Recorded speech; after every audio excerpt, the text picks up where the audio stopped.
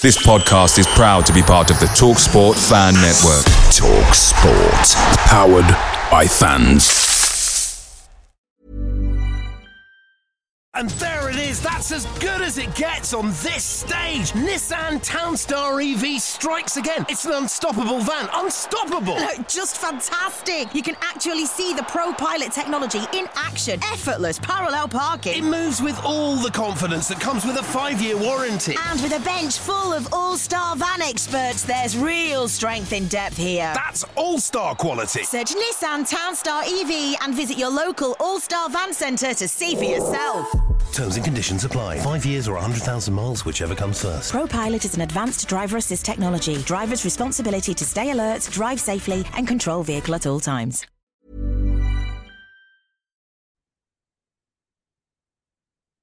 The TalkSport Fan Network is proudly supported by McDelivery, bringing you the food you love. McDelivery brings a top-tier lineup of food right to your door.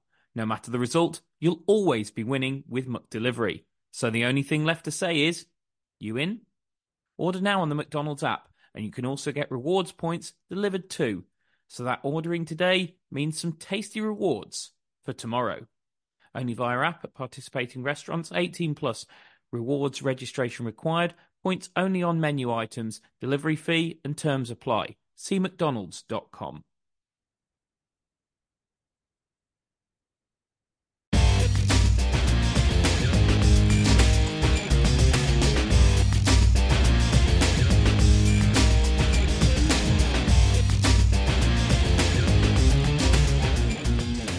Hello and welcome to Albion Analysis with me, Chris Hall, and him, Pete George. Well, as they say, it's the hope that kills you. Albion with an opportunity to get into the playoffs, albeit a slim one, and we'll come to the permutations around that at the end of the pod. But Albion's still in with an opportunity going into the final day, which I think after the Sheffield United defeat was pretty much all we could have asked. It was a narrow win over Norwich, but then aren't they all under Carlos Corberán? We're a low margin team. We don't tend to get beat out of sight, and we don't tend to beat teams out of sight. But nonetheless, it was a good performance, a much needed performance in front of our own fans. And I think, Pete, in the end, it's probably fair to say a deserved win, wouldn't you say? Yeah, I'd say so. We were a bit open in the first half, weren't we? And they had a couple of good chances that if they'd put them away, then it might have been a different game. But I mean, I think on the whole, we were probably the better team over the 90 minutes. And we created some good chances ourselves that we didn't put away. Thomas Sante had a good one-on-one that Swift sorted him through for. And, even the Jed Wallace's crosses, there was a couple of brilliant crosses that we were just like inches from getting on the end of, and they would have been almost certain goals as well. So, yeah, it was a very typical Albion, wasn't it? Because you were sat there at 1-1, even 1-0, probably thinking, oh, is this going to be another one of those where we bemoan missed chances, especially after Brandon going clean through? And I mean, look, credit to Brandon, some of the stuff he did, some of his strength, the use of his body was just unbelievable. I thought second half he bullied their defenders. And I think, to be honest, when you look at Brandon, if he could finish like DK, he wouldn't be playing for us because he's pretty much got everything else. But oh God, you just see where we lack without DK when Thomas Asante goes through and hits that pretty much straight at gun, because you think DK would have absolutely buried that, wouldn't he? But I mean, Brandon, as I say, got to caveat it with he was unbelievable in everything else he did, bar finishing, and what he did for the second goal, the way he never gave that ball up. He was fouled probably 2-3 times in the build up to that, and then he times the ball perfectly to Connor because it's so easy to get that one wrong and play him offside. He was tremendous. But yeah, you just see very much what we talked about on the last pod, Pete, why our XG numbers versus our actual goal numbers are where they are. Yeah, there's a really good chance when you clean through, and I think he just wanted to kind of loft it over the keeper's trailing leg. Didn't really get it far enough in the corner, did he? But it's definitely a chance you'd expect him to finish, and you'd expected DK to put it away as well if he was on the pitch. But again, the fact that he's making those runs and getting those chances is still very, very promising. I'd rather him have the chance and miss it than just not be getting any chances at all, because, if he keeps getting the chances, then, he's going to put some of them away, even if he doesn't finish extremely clinically. And the chance we did put away for 1-1 came from what I think it's fair to say, an unlikely source, Pete. An unlikely source because that is the first direct from a free kick that we have scored since the 19th of September 2020. Matheus Pereira away at Everton, the last time we scored a goal with a direct strike from a free kick. And I'll tell you what, Pete, if you'd given me all the money in the world to bet on who would score our next free kick goal, our next goal direct from a free kick, I would not have put it on Connor Townsend. And I wouldn't have put my money on Connor Townsend taking that free kick. It seemed like it was perfectly lined up for Swift. I said to my dad, before he struck it, I said, if anybody other than Swift takes this free kick, it's a joke. Well, I mean, I might as well give up my career in analysing games at this point, because clearly I have no idea what I'm talking about.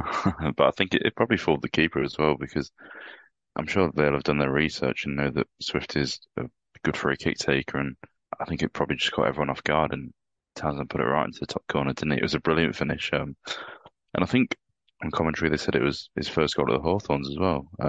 Yeah.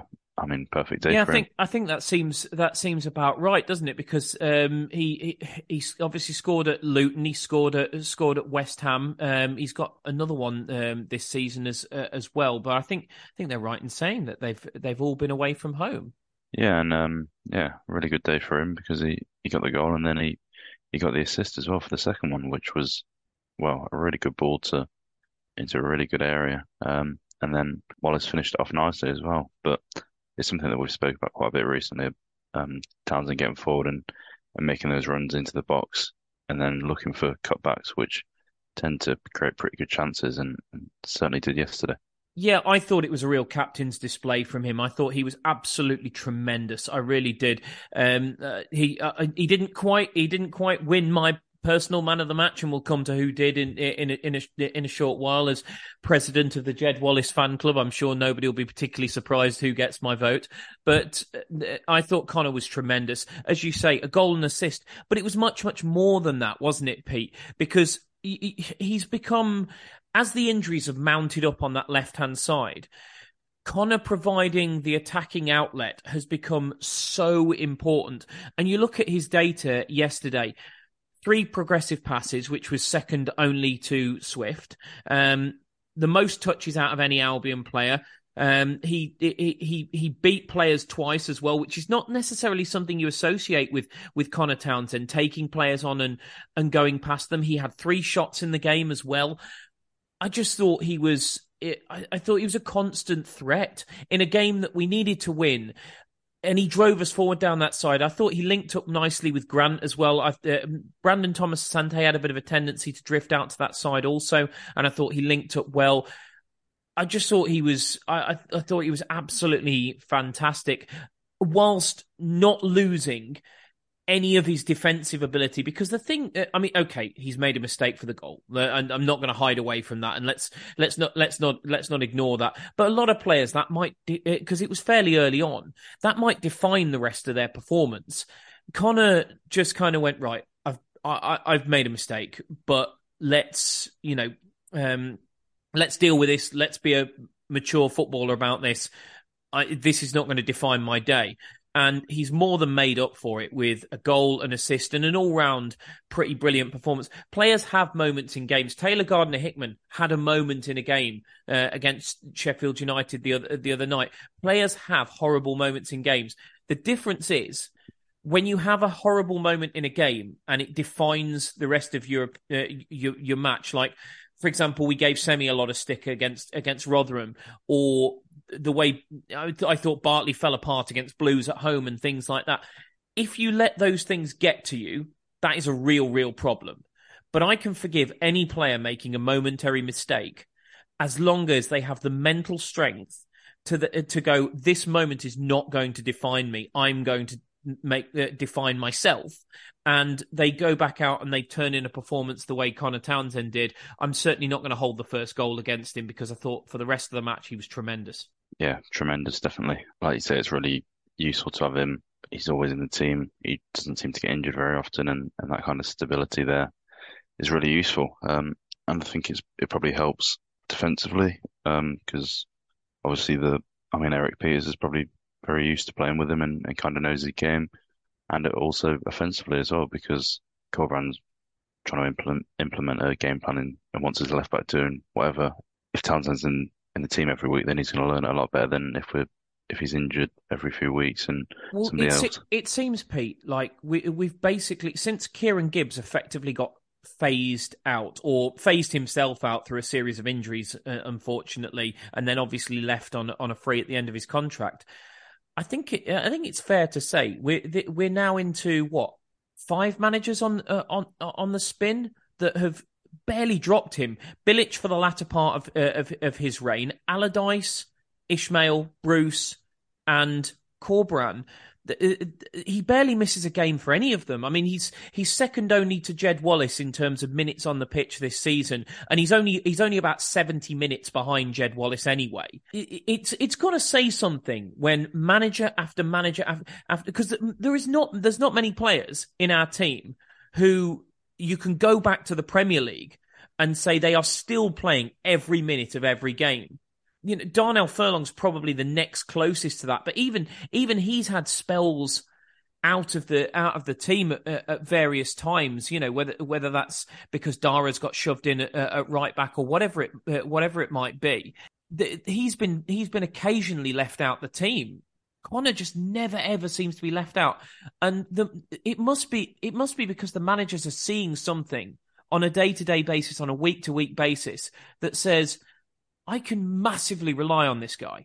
Yeah, and I've just looked at how many games he's played for Albion, and it's Wikipedia has him at 144 appearances. We signed him in 2018, so that's 5 years, and so he's averaging almost 30 appearances a season. Well, yeah, and but you've also got to factor into that, Pete, that he barely played that first year because the promotion season, Kieran Gibbs, when he was fit, played ahead of him.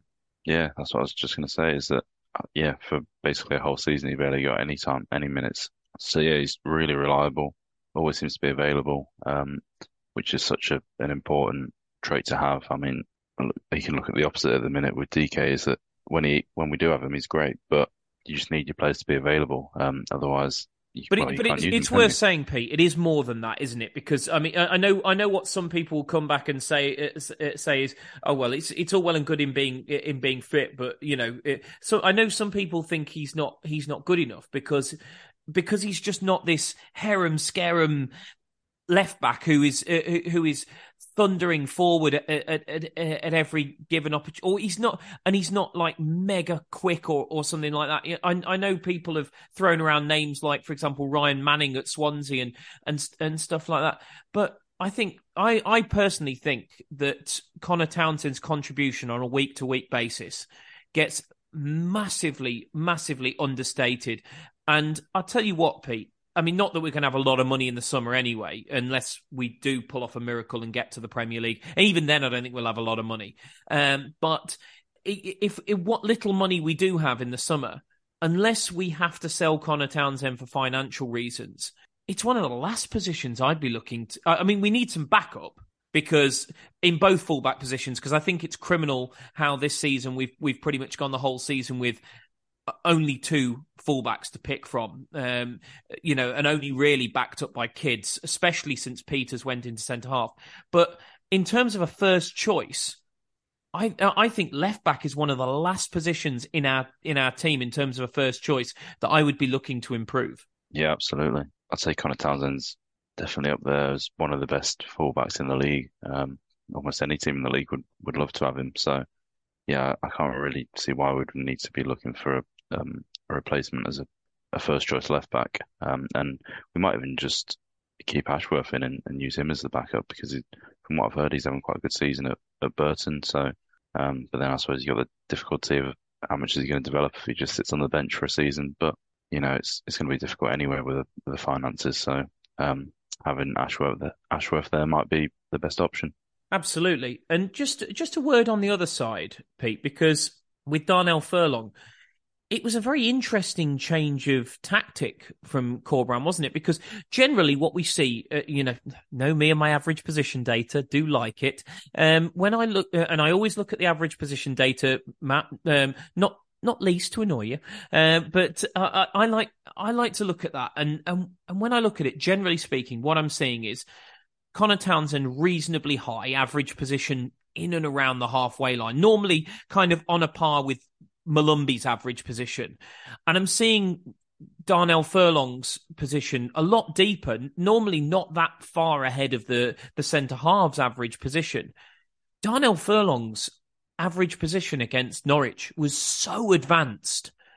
I mean, he was to the point where he was actually higher up the pitch than Connor Townsend. And I honestly can't remember the last time I looked at the average position data and saw Furlong more advanced than Townsend. Yeah, and it's probably to do with the fact that Townsend quite often we use him in the build-up, so he gets passes in deeper areas, whereas Furlong has those rotations with Mulumby, and in recent weeks he's been drifting infield as well, and with Wallace, so he kind of moves about a bit more than Townsend. He's got a bit more fluidity to kind of come inside and move up the pitch, knowing that if he does move up the pitch, Mulumby will probably drop in. And we saw it against Sheffield United quite prominently, the way that he was just kind of free to almost roam around the pitch. Picked up the ball a couple of times out on near the left wing, so that's how much freedom he had in that game. I don't think he was doing it as much against Norwich, but he was definitely getting up the pitch and supporting attacks, and yeah, kind of offering an option to Jed Wallace when he was out wide. Well, either help and work a bit of space or for Furlong to put crosses in or just recycle the ball. But yeah, I thought he had a very good game. I thought he was absolutely excellent against Sheffield United, but I think he did have a good game against Norwich as well. So it doesn't really seem that, well, in my opinion, I don't think we need to be looking at trying to change either fullback for next season. It was interesting with Furlong as well. One data point that really jumped off the page to me was that he was second in terms of carry distance, carrying the ball, dribbling with it effectively, but top of most of progressive distance carried. Again, Darnell Furlong and dribbling into progressive areas, not something I associate with him this season, but it was on the weekend. Yeah, I mean, I think quite often the way that we move the ball around, we open quite big spaces for him to drive into, and it's quite like if we have the ball out on the left and we manage to move around to the right, and then I think as soon as it comes to Furlong, he kind of his first touch is into space, and he's trying to carry the ball forward and into that space that we've opened up. So I think it's something that suits him, and he's very athletic and is reasonably quick as well. So yeah, I think his aerial duel data is a joke as well, isn't it, Pete? And that's getting better and better every week, I've noticed. Yeah, he's fantastic in the air. He always has been. You know, we quite often use him as a target from goal kicks. That's just how good he is. But yeah, carrying the ball forward as well, it definitely suits him, and I think it kind of provides a nice balance, a different option, because on the left side, Townsend mostly passes the ball forward, makes progressive passes, whereas on the right side, Furlong's a bit more open to carrying it forward as well. I think against Sheffield United played quite a lot of progressive passes as well. So he's got a bit of both. Well, the last couple of weeks he seems to have really grown into the role under Corberan and seems to have improved a lot as a player. I don't know if it's him just kind of understanding what he's being asked to do a bit more and kind of understanding. Do you think he's one that struggled a little bit with the transition to Corberan football? I mean, it's obviously very disciplined and very structured, and I know from my time working with players that some players really, really like that level of structure and that level of discipline, that level of instruction, and they like to know where they should be on any given moment on the pitch. There's some players that are like almost freakishly robotic, where you can just give them instruction and they will carry it out. And then there's other players who are maybe a little more mercurial and struggle with that side of it because they like to play the game in a much more reactive fashion. My personal take on Furlong is that at times I think he struggled a lot more under Corberan than Townsend has. I think Townsend actually has developed phenomenally as a player since Corberan came in as manager. I think he understands what's being asked of him. Yes, he leaves a little bit of space in behind him at times, but I think that's part of what Corberan asks him to do. I don't think that's a mistake by Townsend a lot of the time. I think it's the way Corberan asks him to play.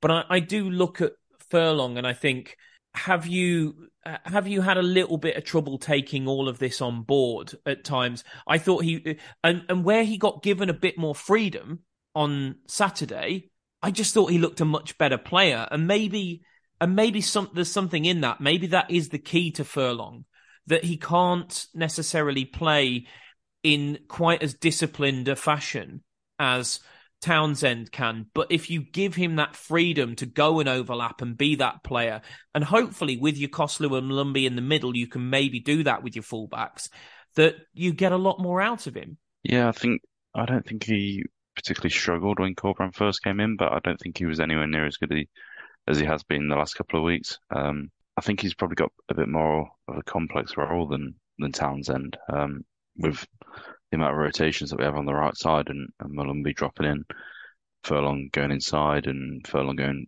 overlapping Wallace, etc.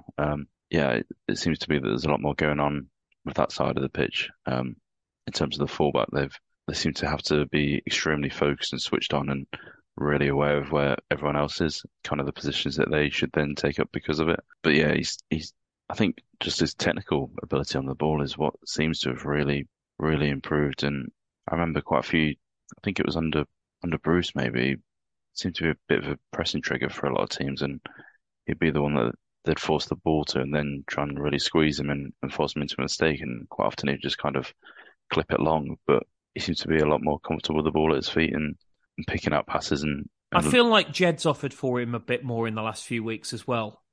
Yeah, they play a lot of 1-2s that, I mean, they look so easy, but they just bypass players with it, and it seems to be really effective. And yeah, they do seem to be building a bit of a relationship down there and a bit of an understanding, which will obviously help both of them and help Albion. So yeah, hopefully it can continue into next season as well, because Furlong has really impressed me in the last couple of weeks. If you think his role's complex now, wait till Corberan goes full Klopp and starts playing him as a right back / centre mid like Klopp's doing with Trent. That's a truly complex role. You can tell the Liverpool Spurs game is on the screen behind me whilst we're recording this, by the way.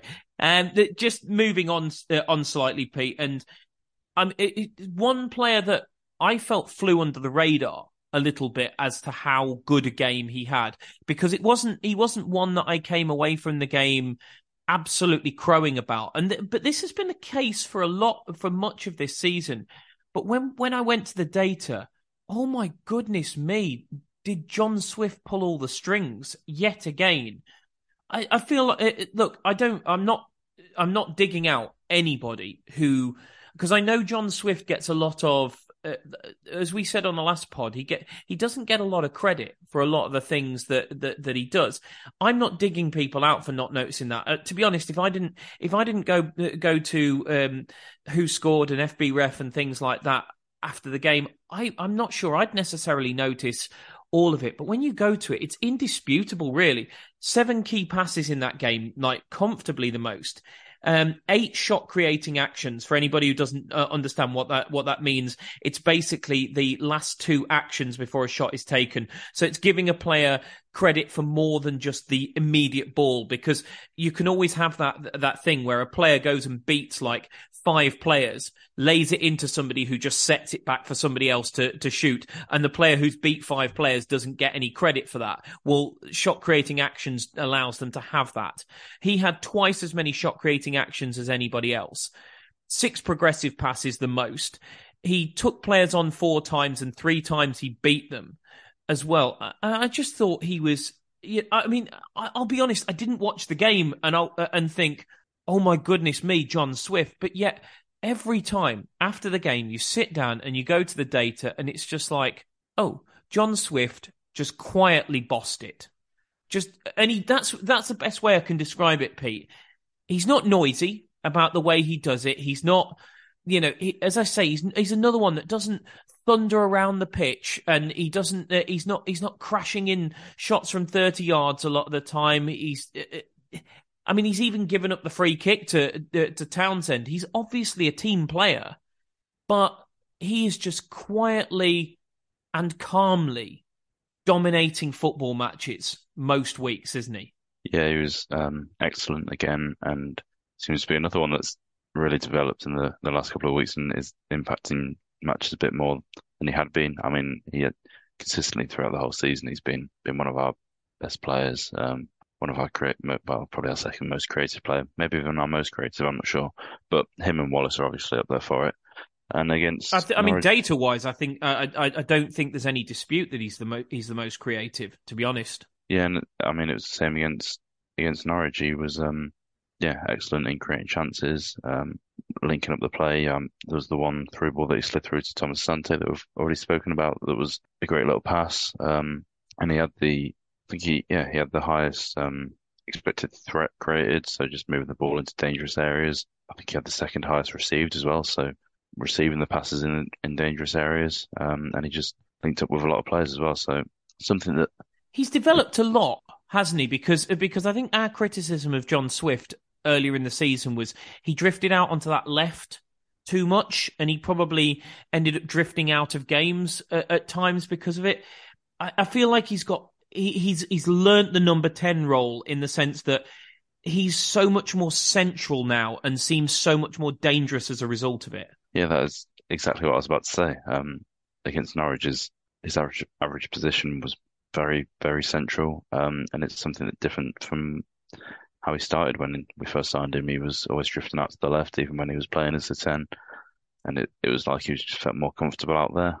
But that's certainly something that he's developed to be able to stay more central and find space in those central areas that are generally a bit more crowded and harder to find space in there, and be able to create from there as well. So it's really important, because obviously if you can create from central areas, you're probably going to be more of a threat than just creating from wide areas and trying to cut in, just because you're obviously closer to the goal and easier just to big chances rather than just kind of putting in crosses or creating chances from angles, from wide angles that aren't as good as if you're creating chances from right in front of the goal. But yeah, it's something that he's definitely improved and seems to have kicked the habit of wanting to drift wide all the time, whether that was a habit or instruction. But yeah, he's operating more centrally and yeah, doing really well, creating lots of chances, and he's kind of turning into the player that we hoped we were signing at the start of the season. I did love his display, but I can't give him man of the match, Pete. That has to go to my personal favourite, Mr. Jed Wallace. And anybody who listens to this pod regularly knows that I always say we offer the data without bias. We call it like it is, and our interpretation of said data.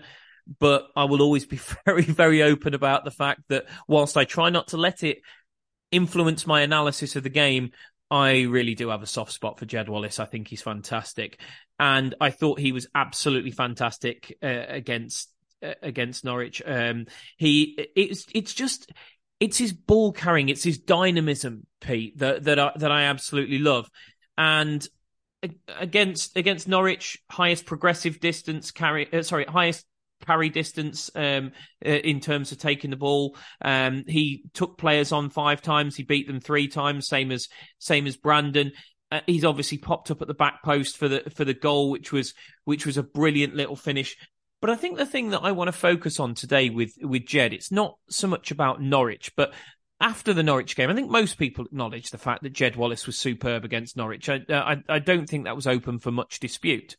And certainly not from what I saw on social media. But what I did see a lot of on social media is, yeah, he was great, but nice of him to show up after a month off, or nice of him to show up, he hasn't done anything since Christmas.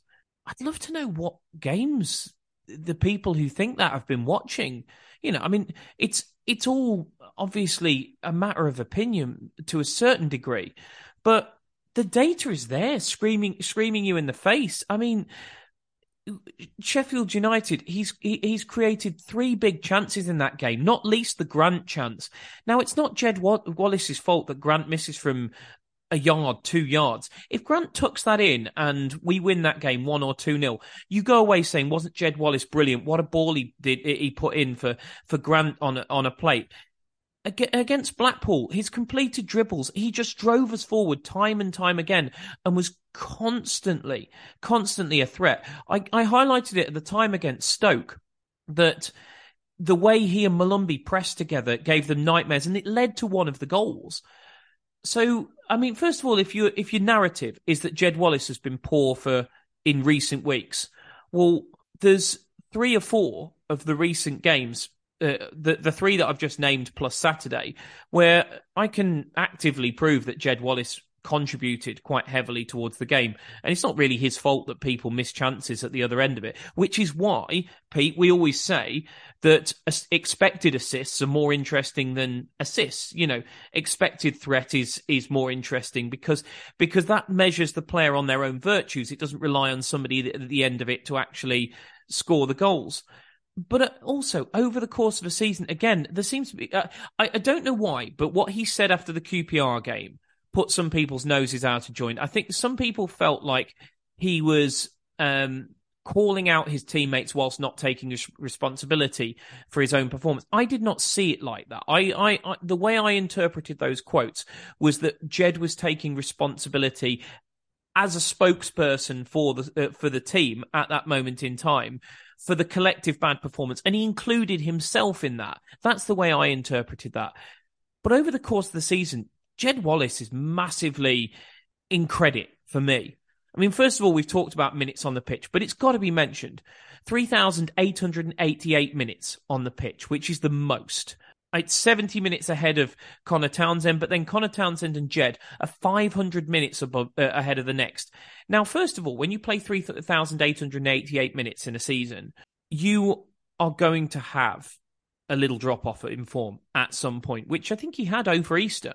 And he was poor against Sunderland. I openly admit that, and against Millwall. So there's 4 games if you want. But I mean, he's interspersed them with good performances in and around those. But players have the odd game where they're poor when they're playing so many minutes. Plus, in some of those games, he's got moved around out of position. And he's had to cope with that because Albrighton's come in. We've had no options on the left. Jed's had to play out on the left. He's had to play in the 10.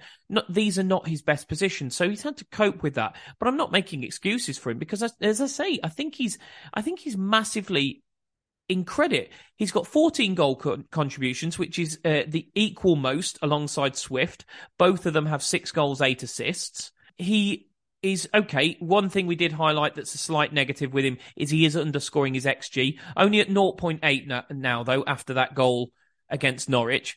But he has received 200 more progressive passes than the next highest. That's incredible.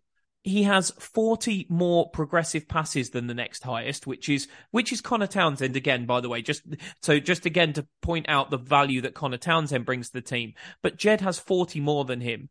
He's got nearly twice as many shots on target as the next highest. And he's only behind Swift and Grady Diangana for shot creating actions.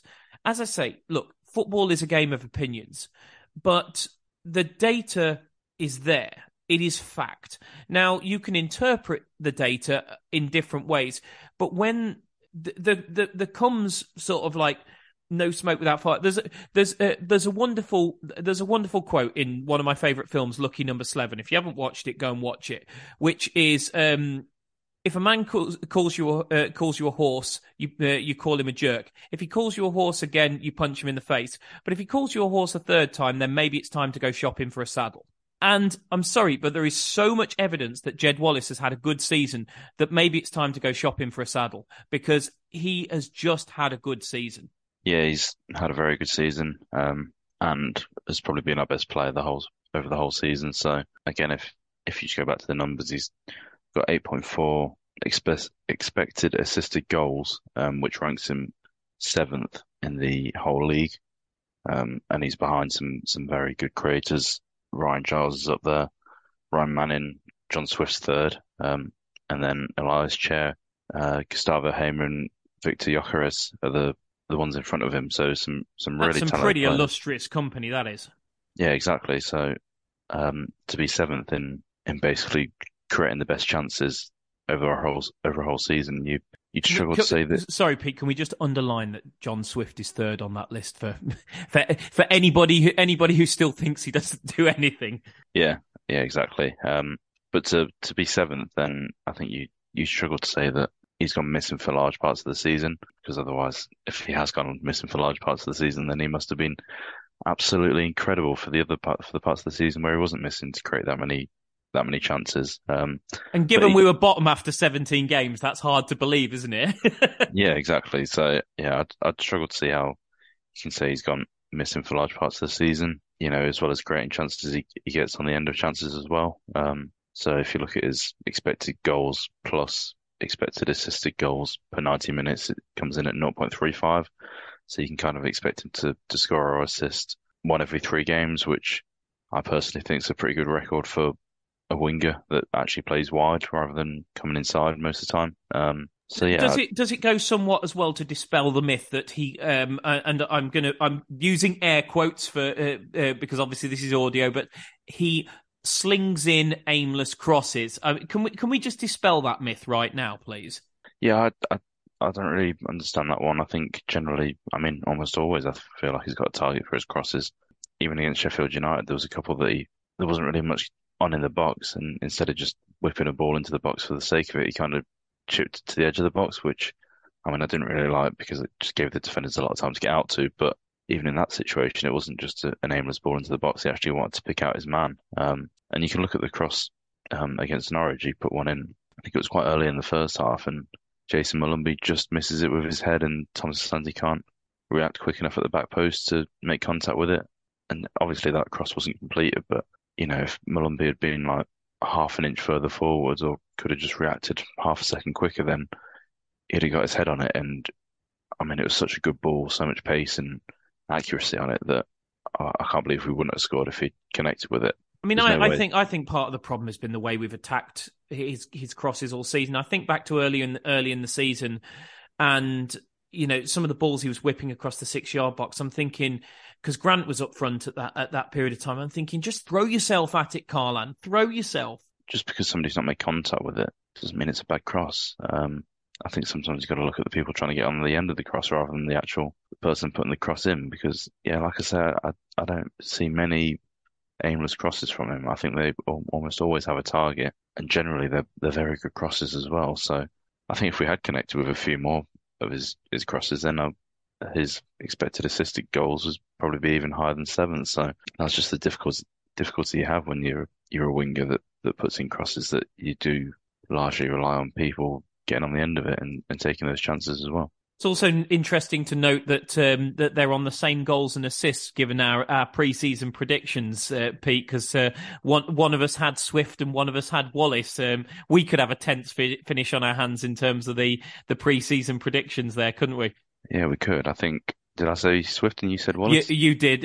Like I would have said any one other than Jed Wallace, mate. Come on, yeah, I'm loyal. You know what I mean? I should have guessed, shouldn't I? But yeah, it's going to be a tight run until the end of the season for that as well. Yeah, let's just hope we get an extra 3 games to work out that data point, hey. But just moving slightly on, Pete, and away from the players on the pitch and over to the manager on the touchline. We've already talked about the fact that there was a little bit of a change in tack. It was a more open performance from Carlos Corberán. I have to say, certainly in the first half, with a lot less control than we usually get from a Carlos Corberán performance. We easily could have been a couple of goals down, even at the point at which we conceded. They've had a free shot from the edge of the box. They've obviously had the one where Josh Sargent has checked back inside. He's completely wrong-footed Palmer and he's put it just by the post. And I was right behind that in the Brummie.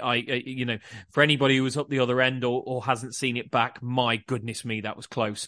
But he did. I thought he changed it a little bit second half to get the control back. The goal being as early on in the second half as it was, 54 minutes, massively helps. And from that point on, from that goal from Jed Wallace, Pete, it was absolute vintage Carlos, wasn't it? Because Norwich had, from 54 minutes onwards, so 36 minutes of the game plus injury time, they've had 2 shots 0 on target. For a team chasing the game that needed to win, and we've said this multiple times on this pod, but it's worth stating because sometimes he lazily gets branded as inflexible. And I think part of that is because he generally plays the same formation. But there are adaptations within a formation. I thought this was true to a certain degree of Val, and don't want to go back into the whole Valérien Ismaël thing because we've washed our hands of that and we move on. And I certainly don't want to start arguing about Valérien Ismaël a year later. But I thought there was more adaptations to his play than people perhaps gave him credit for. Just because they don't see a formation change doesn't mean that we're playing the same way. And I think that's true of Carlos. He set out the team with the same formation against Norwich, but the way we played was so different to what we usually do. We were so attacking to the point where we were leaving ourselves open at the back. But the way he can adapt us in game, and this is something that certainly Bruce, I had a huge criticism of. I didn't feel like Bruce had much, if any, adaptation in game. The way Carlos, game after game, and I know it's been a bit lacking in recent weeks because we've let leads slip, but there have been enough situations over the course of this season for, again, me to say that I think there is evidence that Carlos is very good at adapting us in games to shut games down. And it was nice to see that come back because we have chucked away leads against Sunderland, Rotherham, QPR, which is a very un-Albion thing to do under Corberan. We've, generally speaking, for much of Corberan's reign, it's generally been when we go 1-0 up in a game, you sit back in your seat, you stick your feet up and you go, well, that's that then. And that had gone away for a few weeks. And it was really, really nice to see that return against Norwich because whether that goal kind of killed their momentum a little bit because obviously they knew they needed to win, but it shouldn't do because there was 35 minutes left in the game. That's more than enough time to come back in a football match. And I just thought it was vintage Carlos, the way we killed the game stone dead. Yeah, and you can see it if you look at a kind of momentum chart of how the game went. And in the first half, they started off with most of the momentum. The momentum is kind of calculated. Well, when I do them, it's by expected threats. So just, who's moving the ball into dangerous areas. So I think in the first half, it was kind of kept swinging between both sides, quite high values. And then if you look after this Albion's second goal, then the peaks of it are much lower. So it did keep swinging a bit, but the ball wasn't being moved into dangerous areas anywhere near as much or anywhere near as dangerous areas. So yeah, I mean, it's just kind of a visual way of seeing how it did kind of it was kind of killed off and the threat just wasn't there after the second goal. And we did just shut it down and did what we needed to do to get the win. I mean, a few more goals would have been nice, just to kind of have goal difference in our favour over a couple of teams. But obviously the 3 points was most important. So I think we're happy to kind of shut it down. We'll take a very quick break there, but after the break, we will have a chat about how the land lies going into the final day and the permutations for West Brom. We'll see you in a second.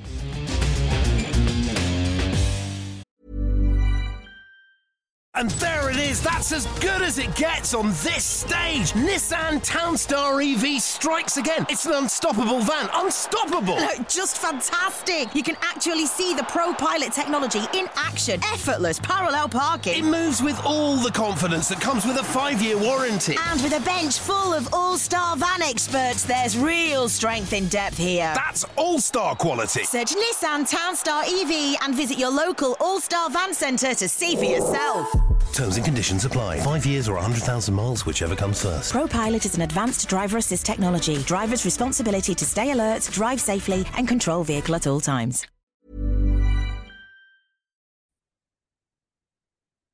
Away days are great. There's nothing quite like playing at home, especially with Albion's home record under Carlos Corberan. The same goes for McDonald's. Maximise your home ground advantage with McDelivery. You in? Order now on the McDonald's app. At participating restaurants, 18 plus, serving times, delivery fee and terms apply. See mcdonalds.com.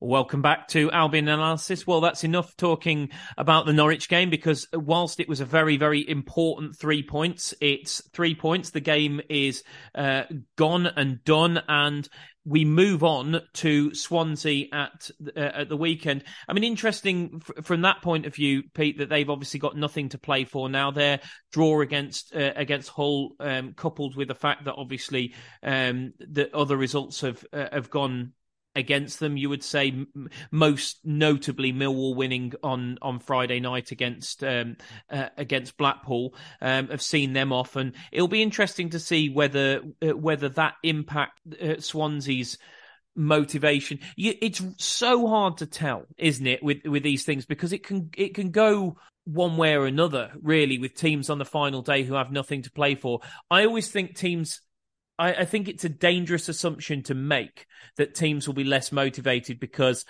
I think teams, when they're in front of their own fans, I think regardless of whether they have much to play for or not, want to give a good send-off in front of their own fans, but not least Swansea, because I think Swansea will be trying to lay down a marker for next season because they've had such a good finish to the season. I'll be honest, I mean, look, obviously, when we get to the permutations, we'll look at them, but everything in the permutations relies on Albion winning. But I don't expect any favours from Swansea, do you? No, I wouldn't have thought so. I imagine they'll want to cause, well, not an upset, but they won't want us to go away celebrating. They'll want us to be miserable and have their home supporters celebrating. So yeah, I won't expect any favours from Swansea.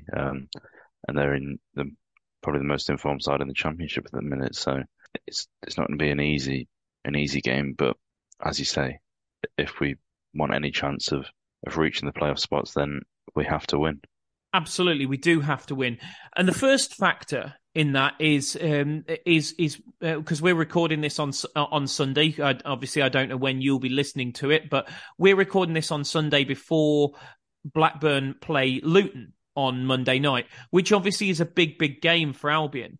Now, the funniest thing is there, Pete, I actually don't think a defeat for Blackburn is the best result for Albion, because if Blackburn were to lose, all but mathematically, they can't make the playoffs, because their final day game is against Millwall. And it would mean if Blackburn lost, they would at minimum, depending on how many they lose by, they would at minimum have to have a -4 goal difference, which would mean they would have to beat Millwall by enough to make up 12 goals, because Millwall are on +8. And obviously Blackburn can only get to 68 points. So if they were to lose to Luton. So Blackburn would effectively have to win 6-0 against Millwall to have any chance of the playoffs if they lose to Luton on Monday night. Obviously that Blackburn losing is more favourable than Blackburn winning and going above Albion onto 68 points for the final day of the season. Because if Blackburn win against Luton, then both Blackburn and Millwall would be on 68 points going into the final day, which means they play each other and neither of them can win if Albion are to have a chance of the playoffs. So that would have to be a draw. And the last time we needed a game to be a draw for us to have any chance of achieving our goals, I think it was Swansea-Southampton, if I remember correctly. That didn't go particularly well for us. So we obviously don't want Blackburn to win, but I think if we were talking absolute ideal scenario, Pete, I would rather Blackburn drew that game, because they would be on the same points as us, but they would be 10 goals worse off, which is a goal difference they're not going to make up on the final day. But it would mean that they would still have a chance of going above Millwall, and I think would probably motivate them far more highly to go and beat Millwall than if they were to actually lose that game against Luton. I know I'm talking ideal scenarios, but I think in my mind, if you asked me, if you gave me the power to choose the result against between Blackburn and Luton, I would choose a draw over a Blackburn defeat. Yeah, because we need, as you say, you mentioned all of that, but then the other thing that we also need is Sunderland to slip up against Preston. Oh, don't you worry. I'm getting to all of that. Malarkey. But just on the Blackburn situation, I think Monday night that would be the ideal result, wouldn't it? Yeah, probably. Whatever happens, we're still alive in the race for the playoffs, aren't we? But it's just about the motivations for Yeah. Blackburn to get a result at Mill on the final day of the season. So it's, yeah, It keeps us alive. If Blackburn win, then the only result where on the final day, which gives us a chance, is a draw between Blackburn and Millwall, though, which is asking quite a lot. just focusing on those two, we'd still get in if they did draw and we won. But yeah, there's so much that we're relying on that I'm not feeling too confident at the minute. But you never know. No, and I'll be honest, neither am I. I mean, in terms of what we also need. So just to be clear, obviously it depends what Blackburn do against Luton on Monday night. But if Blackburn were to win, then we would need Blackburn Millwall to be a draw, and for Sunderland to not beat Preston, and for us to win. Or if Sunderland did beat Preston, we would have to beat Swansea by 3 more goals than Sunderland would beat Preston. So those are the situations. Or in a real pie in the sky level of thinking, Coventry to lose to Middlesbrough and for us to beat Swansea by enough goals to make up the 5-goal swing that is in there. There's a lot of things going on in there. Basically, we need to, at present, overhaul 2 teams of the 3 that are catchable above us. If Blackburn were to win, then we would need to overhaul 3 out of the 4 teams that are catchable to us. So it is a big ask. There's no two ways about it. It is highly unlikely, and that much is very, very true. But Pete, I mean, if only there was a point of reference where Albion, in their history, were going into the final day completely reliant on the results of 2 or 3 other teams, where they had successfully won their game and the other teams had all dropped points in order for Albion to achieve their goal. I just can't think of any time that's ever happened. And I actually can't remember it, so stop it. Now that's the sort of stuff where you make me feel old, mate. That really is the stuff where you make me feel old. But no, I mean, obviously, let's all imbibe the spirit of the Great Escape. Let's hope it repeats itself. But it is a big ask. Just one completely away from everything before we go, Pete. But I think it's important that we give a word to him. A lovely reception for Jake Livermore. He got about 30 seconds on the field against Norwich, but then he did a nice interview with Sky. Did a lovely message on the Albion socials for the club's followers, and I thought his open letter to supporters, which came I think the day before the game, was just beautiful. I love lovely words from him. I know he splits opinion. I know he's a player that we've criticised heavily on this very podcast. I'm not going to sit here and pretend that I didn't say some extremely harsh. No, actually, I thought they were justified at the time. But certainly some strong opinions about him after he got sent off in Bruce's first game against Sheffield United. I'm not going to rewrite history and pretend that I have always said positive things about Jake Livermore, but at a point like this, you have to step back and look at the bigger picture. And the bigger picture with Jake Livermore, again, I'll use the phrase net positive, because I think he's been a great servant to the club. For me, obviously he's had a few standout moments. The goal against Tottenham, which just kept us alive for another week, was an amazing moment. As silly as it sounds, even though we still got relegated that season, it's still just an extremely fond moment for me. But for me, above and beyond everything else, I felt what will stand out for me in terms of Jake Livermore, and I'll ask you what stands out for you. I think what will stand out for me is how he captained us and was utterly magnificent in the promotion under Bilic. That will be my abiding memory of Jake Livermore in a West Bromwich Albion shirt, because I thought that was the quintessential Captain Livermore for me. yeah, he was absolutely superb that season. He was full of energy, up and down the pitch. Covered a lot of ground alongside Sawyers, and he was the leader as well. And he's kind of a player that we don't seem to have in the current starting 11 is we don't really have players with that visible leadership that Livermore has. He was always there. He was always kind of pulling his teammates along with him, even through tough times. And a world of credit for him as well for being in and around the dressing room throughout the latter weeks of this season where he hasn't been involved up until the last few weeks. No, and as supporters, we probably don't see the best parts of Jake Livermore, especially over the last couple of seasons, because what you hear is he's just so liked around the whole club and so involved with everything. And I mean, it's kind of what you want your captain to be. There's more to the role than just, wearing the armband and barking orders on the pitch. I think a lot of it is done out of sight of the fans and goes on behind the scenes. And the fact that he's been in and around the dressing room, just supporting the lads and just trying to help them in any way that he can, even though he's not been playing. I think he deserves huge credit for that. Well, let's hope that wasn't Jake Livermore's final home game as a West Bromwich Albion player and that he gets at least one more game at the Hawthorns through virtue of us making the playoffs.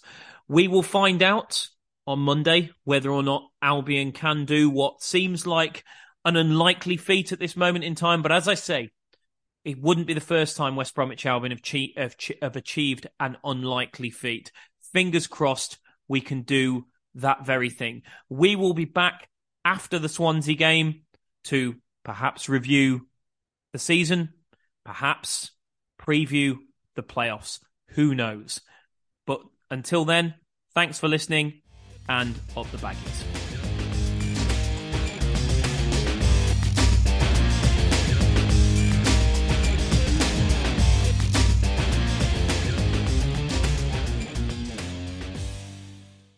Albion have certainly been sharing the goals around this season. They're well into double figures now for different championship goal scorers. So why not take a leaf out of their book and do some sharing of your own with a McNuggets share box? Order McDelivery now on the McDonald's app. You in? At participating restaurants, 18 plus, serving times, delivery fee and terms apply. See mcdonalds.com. And there it is, that's as good as it gets on this stage. Nissan Townstar EV strikes again. It's an unstoppable van, unstoppable. Just fantastic. You can actually see the Pro Pilot technology in action. Effortless parallel parking. It moves with all the confidence that comes with a 5-year warranty. And with a bench full of all-star van experts, there's real strength in depth here. That's all-star quality. Search Nissan Townstar EV and visit your local all-star van centre to see for yourself. Terms and conditions apply. 5 years or 100,000 miles, whichever comes first. ProPilot is an advanced driver assist technology. Driver's responsibility to stay alert, drive safely, and control vehicle at all times. This podcast is proud to be part of the TalkSport Fan Network. TalkSport. Powered by fans.